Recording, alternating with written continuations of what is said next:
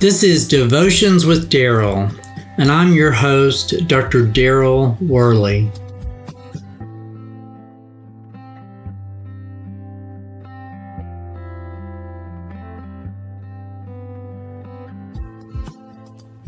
When the Pharisees asked Jesus about which commandment in the law is the greatest, Jesus told them in this passage that love for God is the greatest commandment.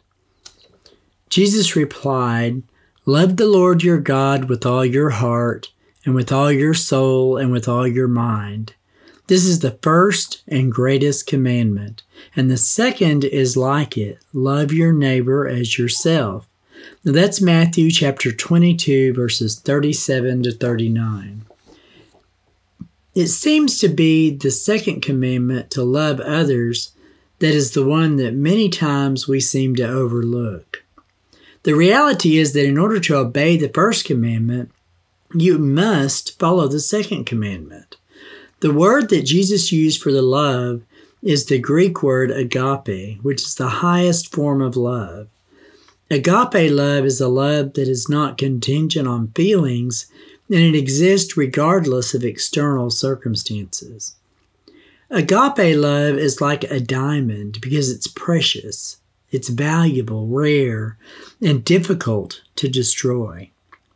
Diamonds are beautiful symbols of commitment that are not easily obtained, nor are they given away very lightly. Jesus calls us to love God with all that we have and all that we are, no matter how we feel or even how our physical circumstances impact us. The greatest two commandments in the Bible are commandments to love God and those around us as Jesus did. Jesus loved us so much that he died in our place on the cross and rose from the grave in order to give us life.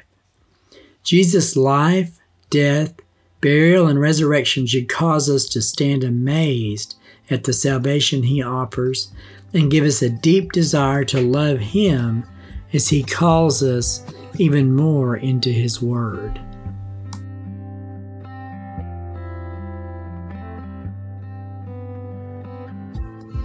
Until next time, this is Dr. Daryl Worley praying that you have a day filled with the richest blessings of God.